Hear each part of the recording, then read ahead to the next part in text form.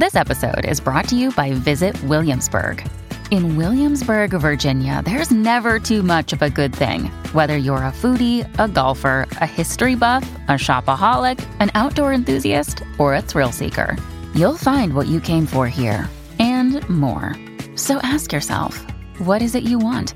Discover Williamsburg and plan your trip at visitwilliamsburg.com.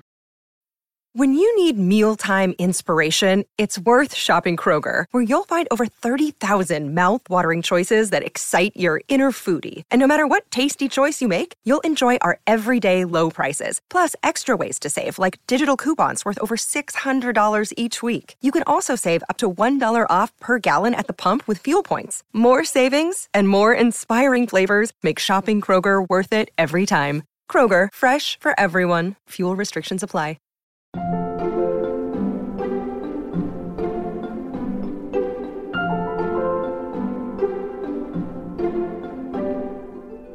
When you go to write, always remind yourself nobody has to read it unless you show it to them. And if you don't ever see it worthy of sharing with others, are you going to tell me you wasted your time by writing? That's never a waste of time. Welcome back to Working. I'm your host, June Thomas. And I'm your other host, Karen Hahn. Karen, it is great to see you again, but I have to ask, the voice we heard at the top of the show, it sounded really familiar. Who does it belong to? I am delighted to report that that voice belongs to Tim Blake Nelson. He is an actor who has appeared in movies like The Ballad of Buster Scruggs, Oh Brother, Where Art Thou?, Minority Report, and shows like HBO's Watchmen and an upcoming episode of Poker Face. He has also written and directed movies including The Grey Zone and Leaves of Grass, and he's a playwright as well, most recently of Socrates, which starred Michael Stuhlbarg in its run at the Public Theater. Oh, good grief. Talk about a Renaissance man. And why did you want to talk to him now? He just published his first novel, City of Blows, which takes place in Hollywood and sort of focuses on the production of a movie. Some people want to get it made and some people really don't. And it's the intertwining lives of three characters and eventually four as they all kind of fight around this production. So you mentioned he's written plays before, but writing a novel is pretty different, right? Yeah, very much so. So we definitely get into kind of the differences between mediums and also like how his practice in different fields like informs the writing of this novel and what's so special about writing in the first place, and a few different tips to kind of keep yourself on track and feeling good about your work. Yeah, well, if a guy like him who's so incredibly busy can write a novel, and I think a pretty chunky one, right? Yeah, it's a big boy. Okay, so I'm sure there's lots of good information there. And I believe you asked him some questions that are intended exclusively for Slate Plus members. What will they hear? So we talked about the process of designing the book cover, including Tim's initial idea for what it would look like, which he self-describes as lame, and his influences as he was working on the book. Oh, that sounds amazing. If you're a Slate Plus member, you'll get to hear that at the end of the show. If, for some unfathomable reason, you're not yet a member of Slate Plus, why don't you sign up today? You'll get extra segments on shows like the Culture Gabfest and The Waves, and a few shows like One Year and Big Mood Little Mood produce entire episodes just for Slate Plus members. You'll also be supporting our work here at Working. To learn more, go to slate.com/workingplus.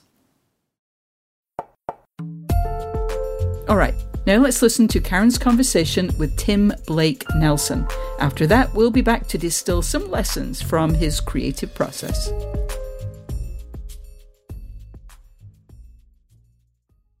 Hello, Tim. Thank you so much for coming on to Working. It's my pleasure. I appreciate your interest in the novel and I guess in me.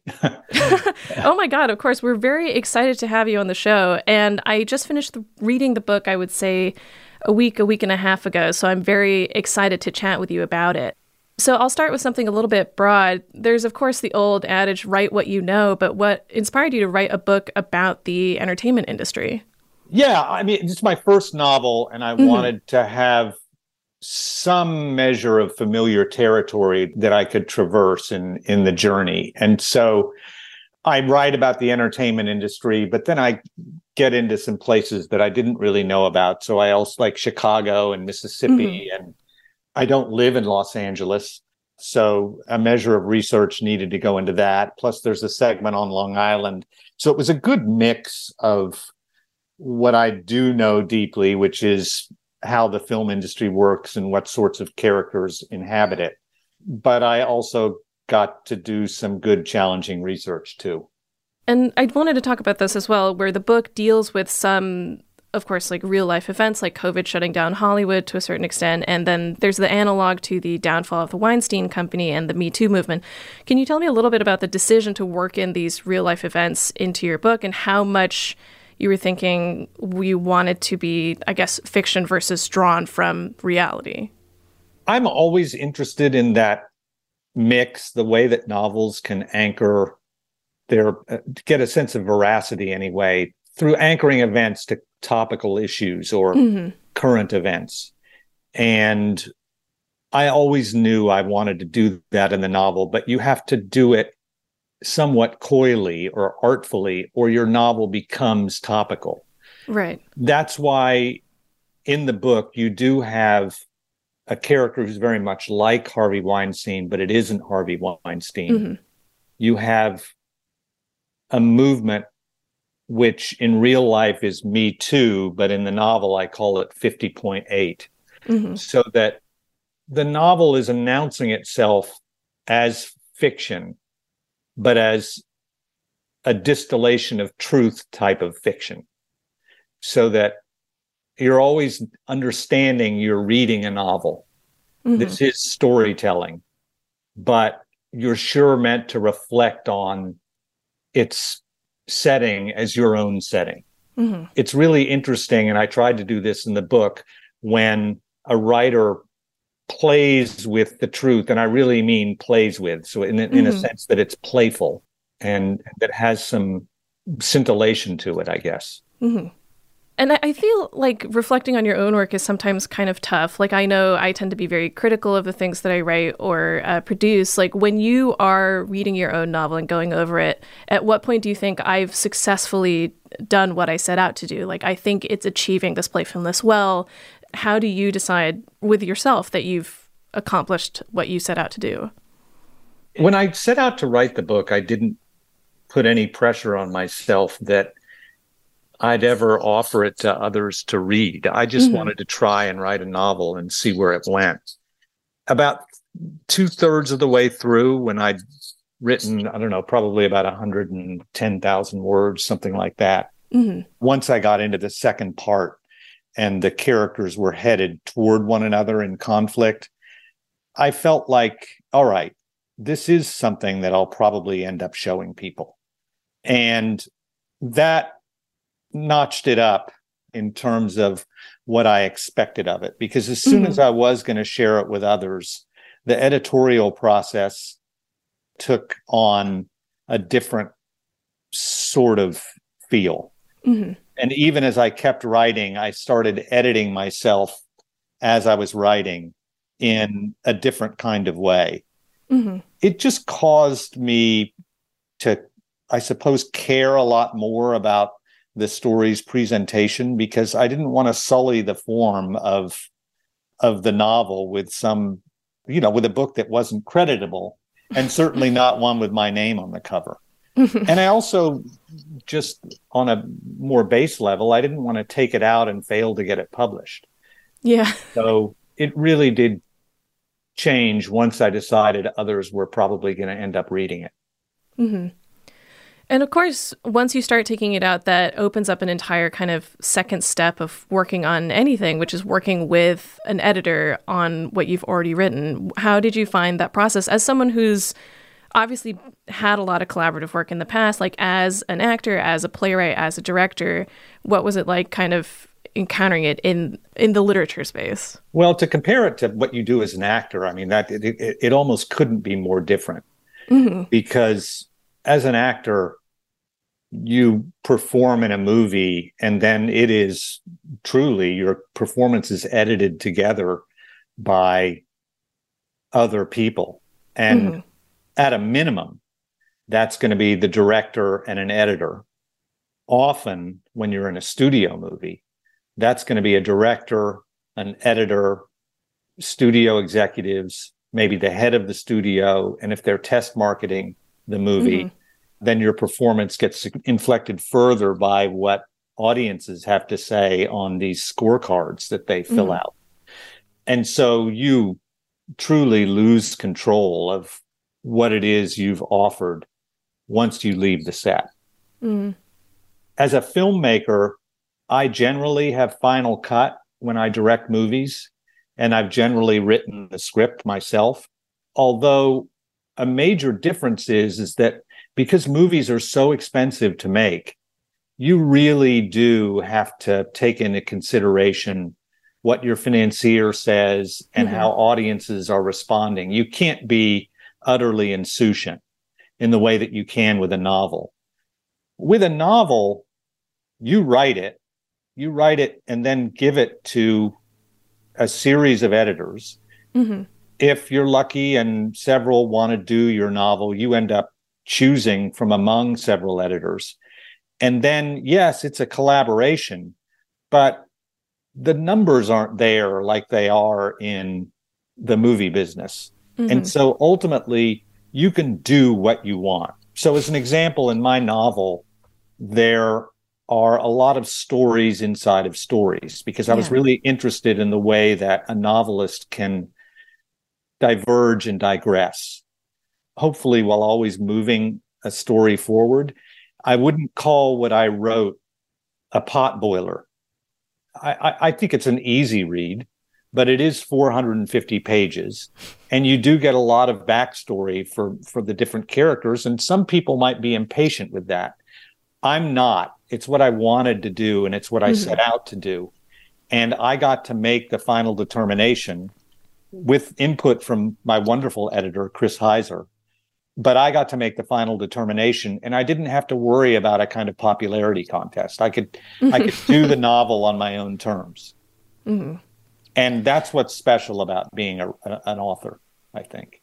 And speaking of the differences between these fields, I'm also curious how your experience as an actor and as a director and player affects your fiction writing. Acting obviously involves a lot of character study where you kind of have to get to the heart of what does this person want, what drives them. Do you think that has an effect on how you write these characters and how you want to shape them in the book? I guess in a lot of ways, I was like, the little boy with the thumb in the dike, where I'd always wanted to write a novel and never had the guts or, frankly, the experience and ability to. I do feel like it took me 45 years to when I was in my mid-50s before I said, all right, I'm going to try this.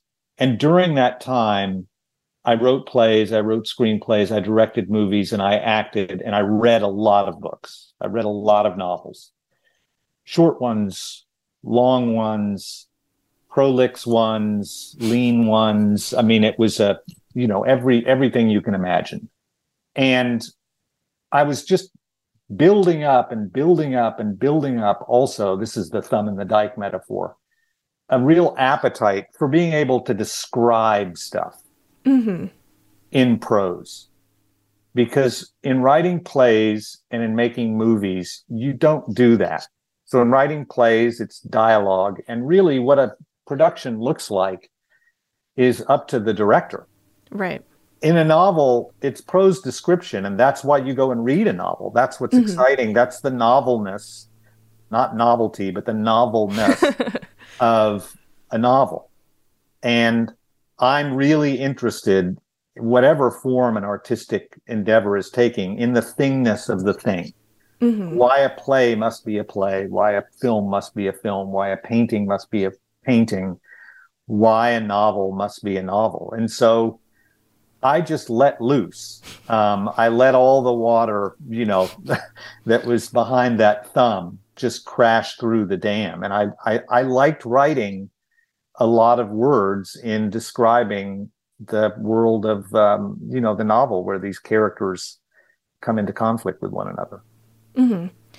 I was lucky enough to attend a talk you did with Guillermo del Toro about your new book, and you mentioned with regards to kind of going to this degree of detail and describing what's going on, that you had to sort of teach yourself to be unafraid about going to that extreme. Was there a particular point after which you felt like you had overcome that, or kind of were only enjoying it rather than worrying that things were getting too long? I think ultimately I did restrain myself. The novel was much longer. It had many more digressions. And so I cut those back. The novel was, I'd say, easily 100 pages longer. So wow, maybe even more. I think it probably, the original draft would have been 600 pages instead of 450. So 25% longer. Oh my God.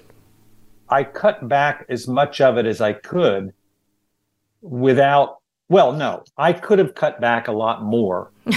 I cut back short of that because I wanted a degree of digression. There was this great quote from David Foster Wallace about Infinite Jest when his editor was just begging him to cut it back. And he said, no, I want this book to be hard labor for the reader.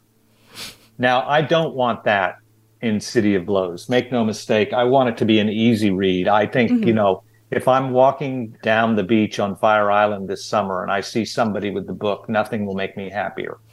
So I think it's an easy read. I think the writing is clean, and the digressions at times, which are really stories inside of stories where you go into characters' backgrounds, are meant not only to be tolerable, but to be kind of fun and challenging in a good way. And you always get back to the thrust of the story.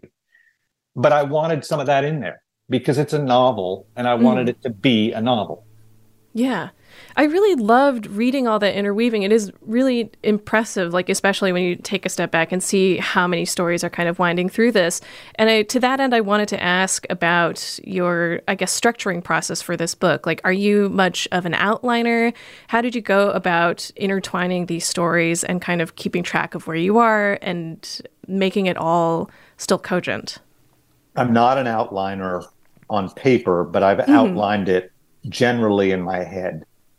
But I like for characters to surprise me.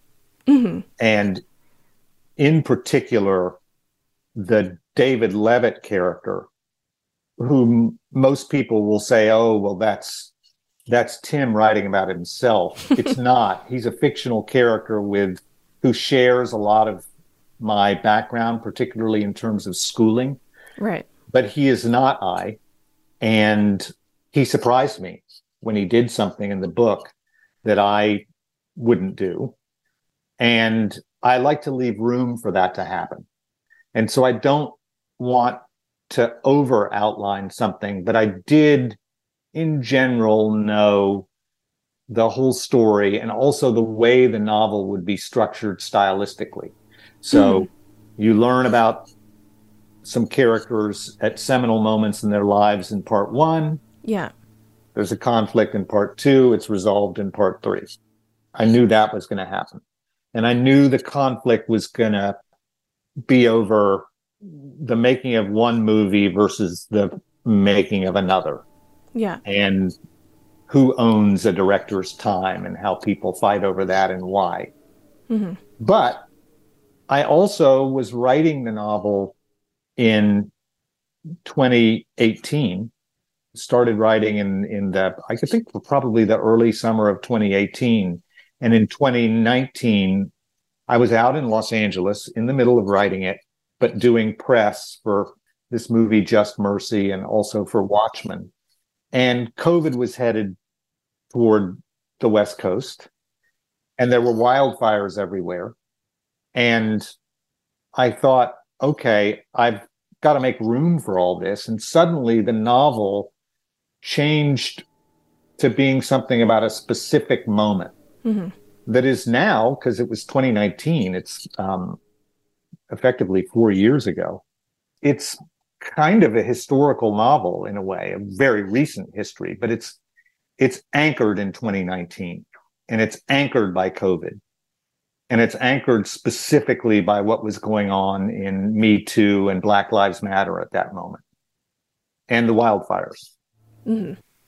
So forgive me if this is a misread, but you mentioned you started thinking about writing this or started writing about this kind of right as these things were happening or right before these things were happening. So in the initial, I guess, nugget of your idea, was it a little more suspended in time? Like, was there still a particular moment that you were thinking to set this book in? Had I not decided to set it when COVID was happening, Yeah, it would have been set for 2023 or 2022. Mm-hmm. So it was meant to be a kind of, this is what's up right now. It wasn't meant to be historical. It was meant to be absolutely contemporary. And historical might not even be the appropriate word. I don't know what the statute of limitations is for something, being contemporary versus historical. But I look at the moment COVID came here as historical. Yeah, absolutely. We'll be back with more from Karen's conversation with Tim Blake Nelson after this.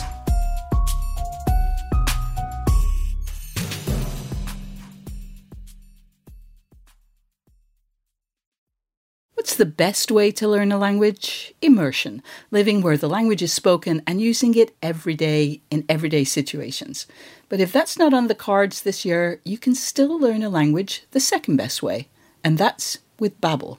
I've used apps in the past to learn new languages, but when I came across Babbel, I wondered if it could help me refresh my knowledge of a language I once spoke well, but was now a little bit or quite a lot rusty.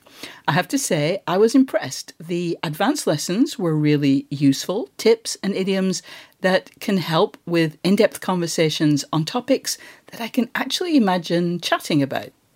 Babbel's quick 10-minute lessons are handcrafted by over 200 language experts to help you start speaking a new language in as little as 3 weeks. Babbel is designed by real people for real conversations, and the tips and tools are approachable, accessible, rooted in real-life situations, and delivered with conversation-based teaching so you're ready to practice what you've learned in the real world. What's more, all of Babbel's 14 award-winning language courses are backed by their 20-day money-back guarantee. Here's a special limited-time deal for working listeners. Right now, get up to 60% off your Babbel subscription, but only for working listeners at babbel.com/working. Get up to 60% off at babbel.com/working, spelled BABBEL.com/working. Rules and restrictions may apply.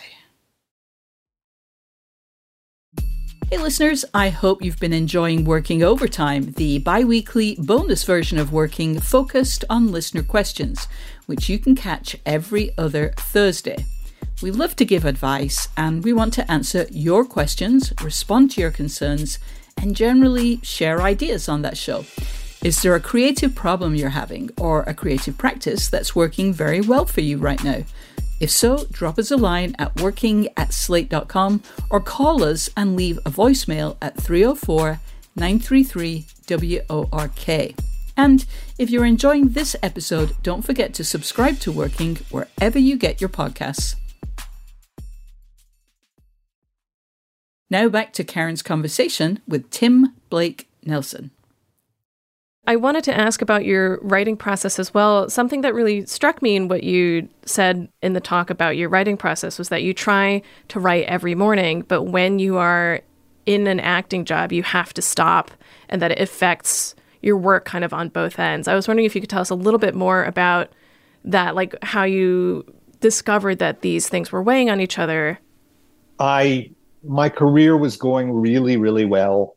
I was getting work. I was lucky enough, and I never thought I would get to this stage in my life as an actor, nor did I ever think I would deserve it. I'm still not sure I deserve it, but there was more work than I had time for. And so I felt, well, I've got this solved. I choose these roles and then I go do them, and I know how to work and I do my thing, and I've got it licked. And when you believe that, something's wrong, is what I learned. And what I would do, I was so hubristic in that way, is I would go off and do a part and write while I was working and go into work every day and hand in these roles. And when there was a even when there was a setup change, they were just moving the camera and I had 30 minutes off, I would go off and write in my trailer. And I looked at my work and I thought, well, it's okay. Still pretty confident about it, but I had a niggling doubt maybe about some of the work I was turning in when I would see the movies. But then I suddenly felt how complacent and jaded I'd become. And I just looked around and said, I want to feel the way these younger artists feel. I've lost that. And I'll be damned if I'm going to keep going on in this complacent, hubristic way. I'm going to start over. And then I was lucky enough to get to work with Daniel Day-Lewis on Lincoln. And it was just, that did it. I just said, don't waste these opportunities you're having. You're one of the lucky few who gets to go from movie to movie and play these interesting parts. Stop wasting it. And I did an inventory of everything that I felt was inhibiting deeper and more exciting work. And at the top of the list was the fact that I was writing on other projects while I was playing a role. And it was hindering my concentration. And so I stopped. And it's one of the reasons that I hope, anyway, my acting has gotten better. I'm curious if how that manifests with your book as well. Like, obviously, you mentioned you started writing this around 2018, so this would have been a couple years after you had this revelation about your, I guess, working style. What do you do to, I guess, make sure that all of these projects like are interesting, whether it's acting or writing? Because this, I understand, you had to sort of come back to periodically as you were doing other jobs. I guess what I do, I mean, because this all started by asking about work habits and writing habits, is I've very much simplified my life as well.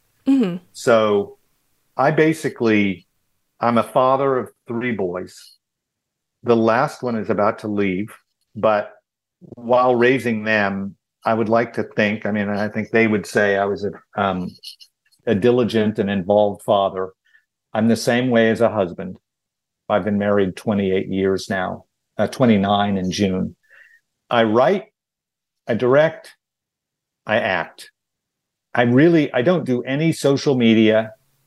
I use my time diligently and with discipline. And so in a period when I'm not acting and I can be writing, I really write. And I do it every day. And I do it until my brain can't take it anymore. And when I'm playing a part, it's all about that part. I think you have to do that. I don't consider myself unique or special in this regard. I think that I look around and the actors and writer-directors whom I respect, and certainly the novelists whom I respect, are also disciplined, and they organize their lives in ways that allow for a level of performance that is going to reward them. I imagine that you're the same way. You concentrate on what you do and you organize your life in a way that maximizes that. I just happen to do a lot of different things. And so I have to compartmentalize it. And then I suppose I get very zealous about my use of time. To that end, I feel like writing is one of those things that can get tricky with time, where you find yourself staring at the same word or page for an hour and realize that you haven't really made any progress because you don't know how to progress past that.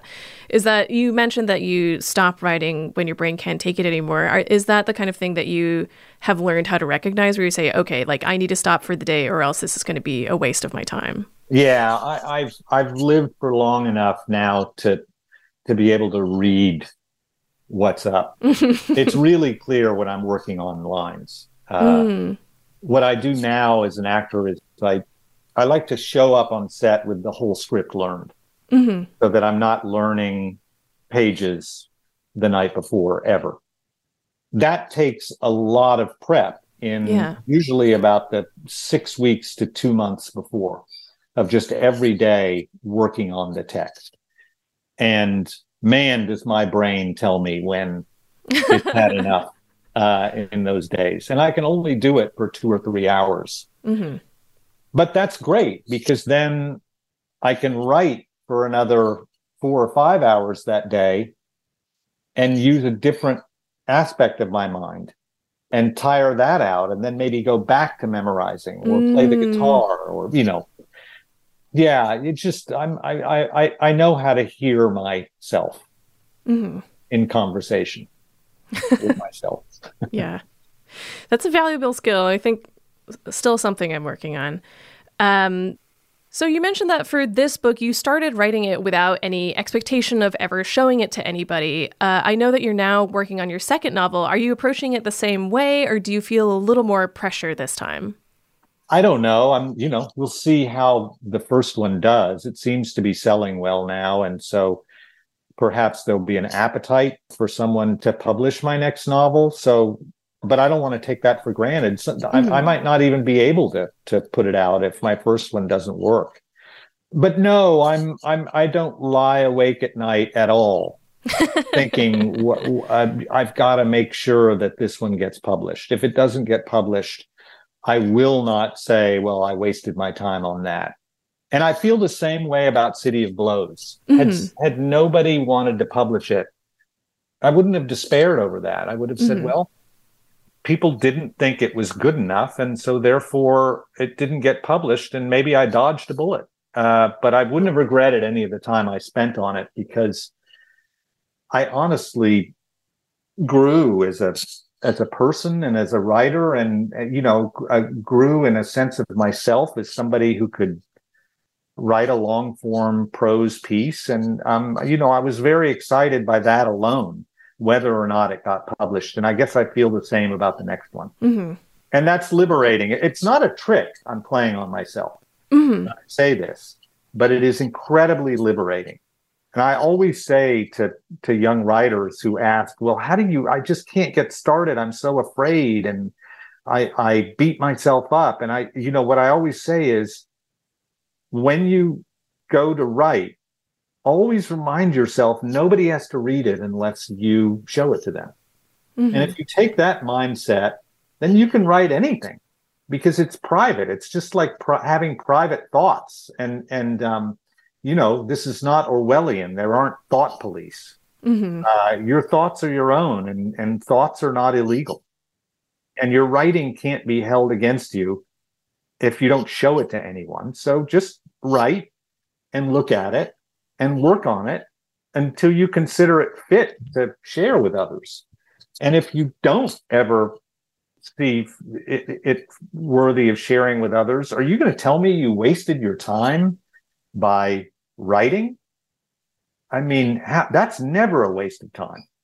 You've done something gorgeous by writing, even if you never show it to anyone.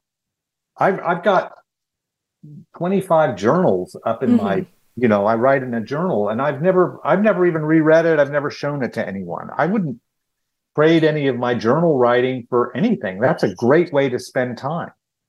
You grow when you do that. So yeah, I'm fine.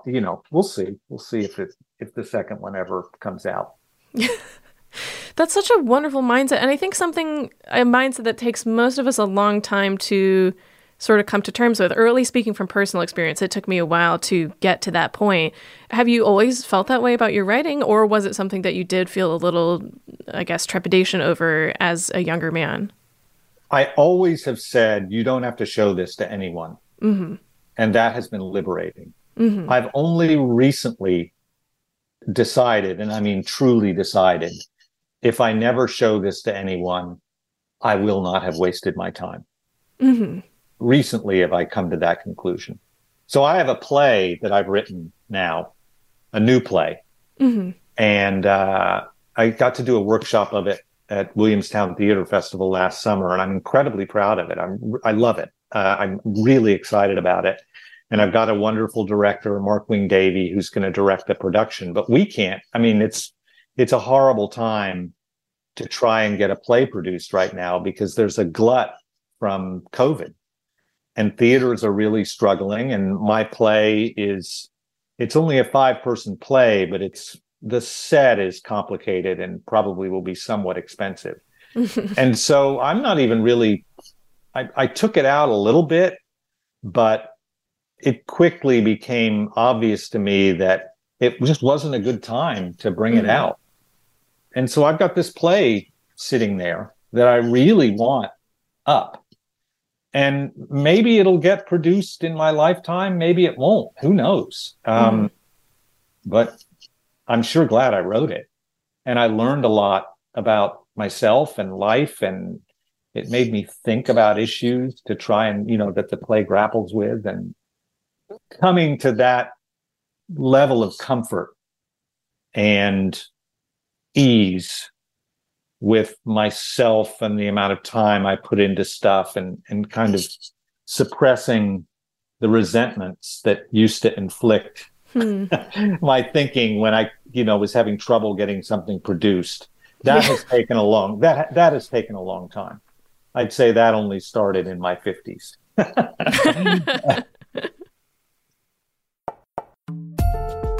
Thank you so much for taking the time to talk with us about your new book. It was my pleasure. And again, thank you for your interest.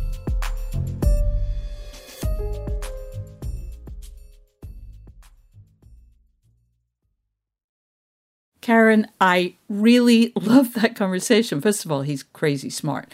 But I particularly enjoyed hearing how Tim's process, and especially his understanding of what he needs to do to produce the best possible work, has evolved over the years.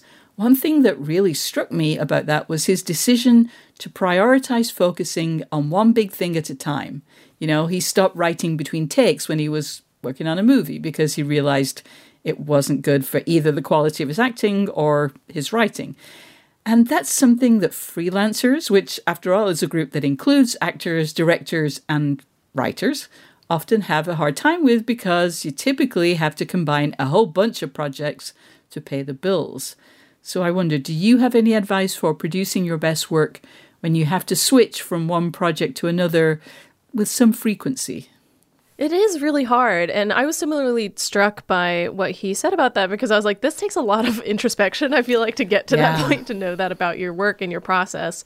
Yeah. More broadly speaking, I think the best thing I can say, especially if you're not really in a position where you have the luxury of, say, taking a month off just to focus on a script, which is something I dream about all the time, then the best thing you can really do is to prioritize and also make sure that you leave yourself markers as to what you did and what you intended to do next in case you have to leave a project on the back burner for a while. By prioritizing, I mean figuring out what project needs to get done soonest, whether it's because you have a set deadline or because the payday you'd get from it would help you in the short or long term. Yeah. And then knocking those things out, especially if it's something that you can do quickly and just get it off your plate. Yeah. And again, for more long-term or intensive projects, it's really important to make sure you haven't totally forgotten what you were doing when you jump back into it, as I expect you may not be able to only work on that for as long as you'd want to or until it's finished. Yeah, that's such good advice of just leave some breadcrumbs for yourself because I know, I've done that. You think, well, I'm not going to forget. This is my life's work. How could I forget? And then you come back to it after even just a few days and you're like, sorry, what was I doing? Yeah. What was this about? Yeah. So that's very smart. But I was very convinced when he said he uses his time diligently and with discipline. And, I actually found it pretty inspiring because, he's obviously mega successful.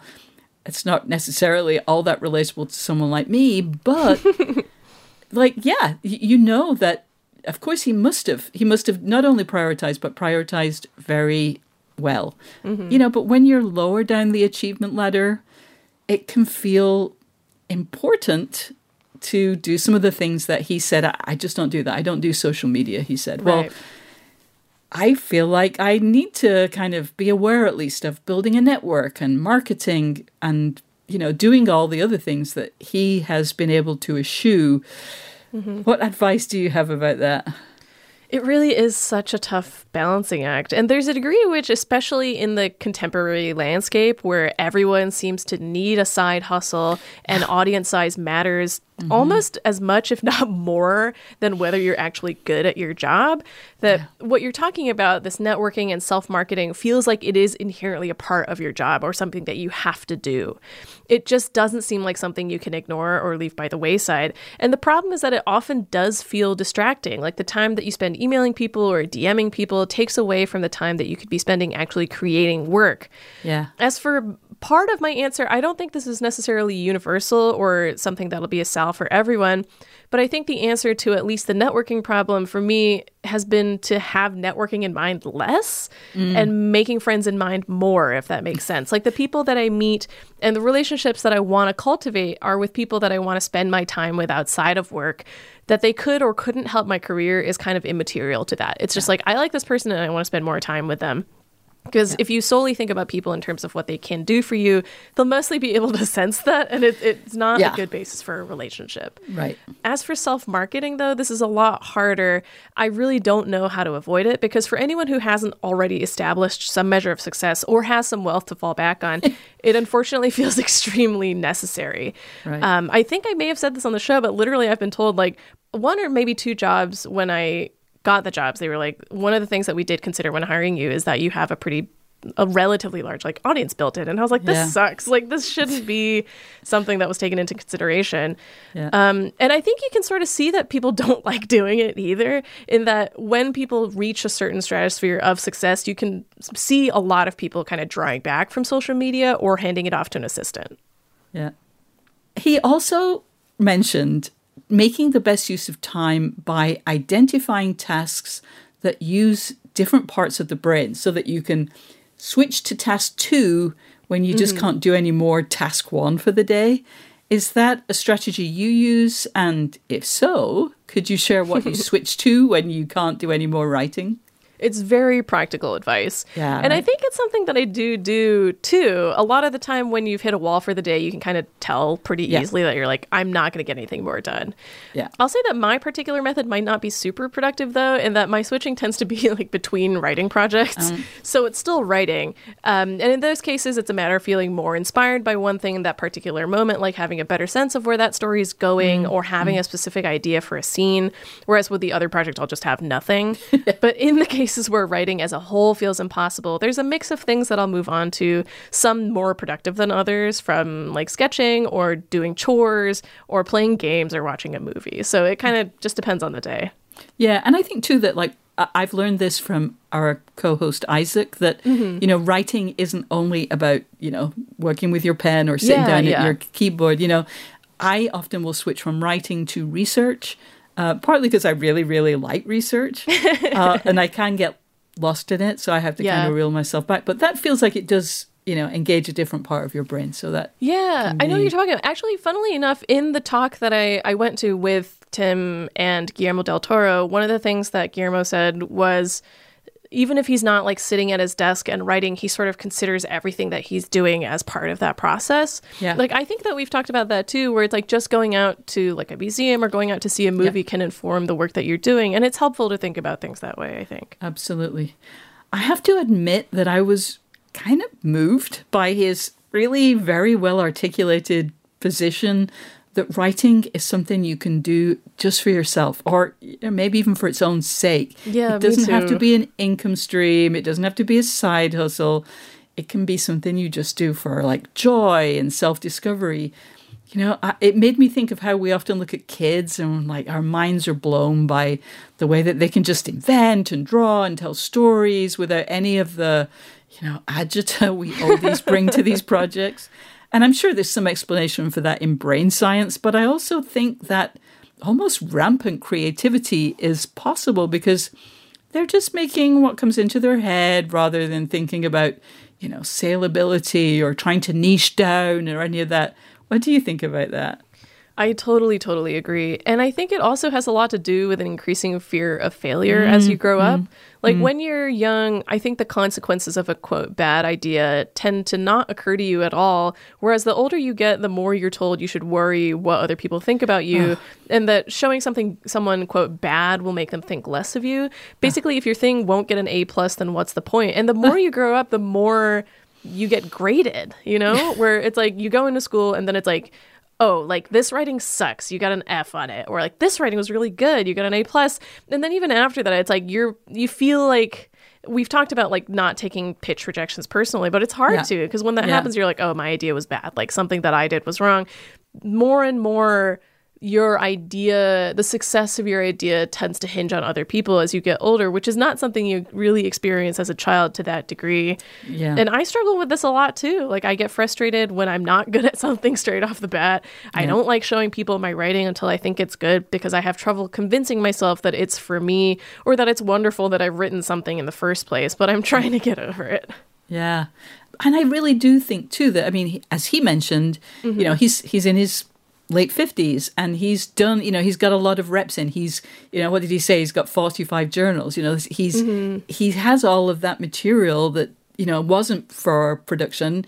You know, he's writing his first novel after he's 50, but he'd written a lot in various genres, and he, you know, he just had more of a sense of the joy of it. So yeah, that feels relevant too. Yeah. Well, that's all the time we have this week, unless, of course, you're a Slate Plus subscriber, in which case you will soon hear a little something extra from this week's interview. But that's not the only benefit of Slate Plus membership. You'll also get extra segments on shows like this one and Culture Gabfest and The Waves, entire bonus episodes of shows like 1 Year and Big Mood, Little Mood, and you'll never hit a paywall on the Slate site. Thank you so much to our guest, Tim Blake Nelson. Go read his book. And thank you to our superb producer, Cameron Drews. We'll be back next week with Isaac Butler's interview with Tarn and Zach Adams, the programmers behind the computer game Dwarf Fortress. Until then, get back to work.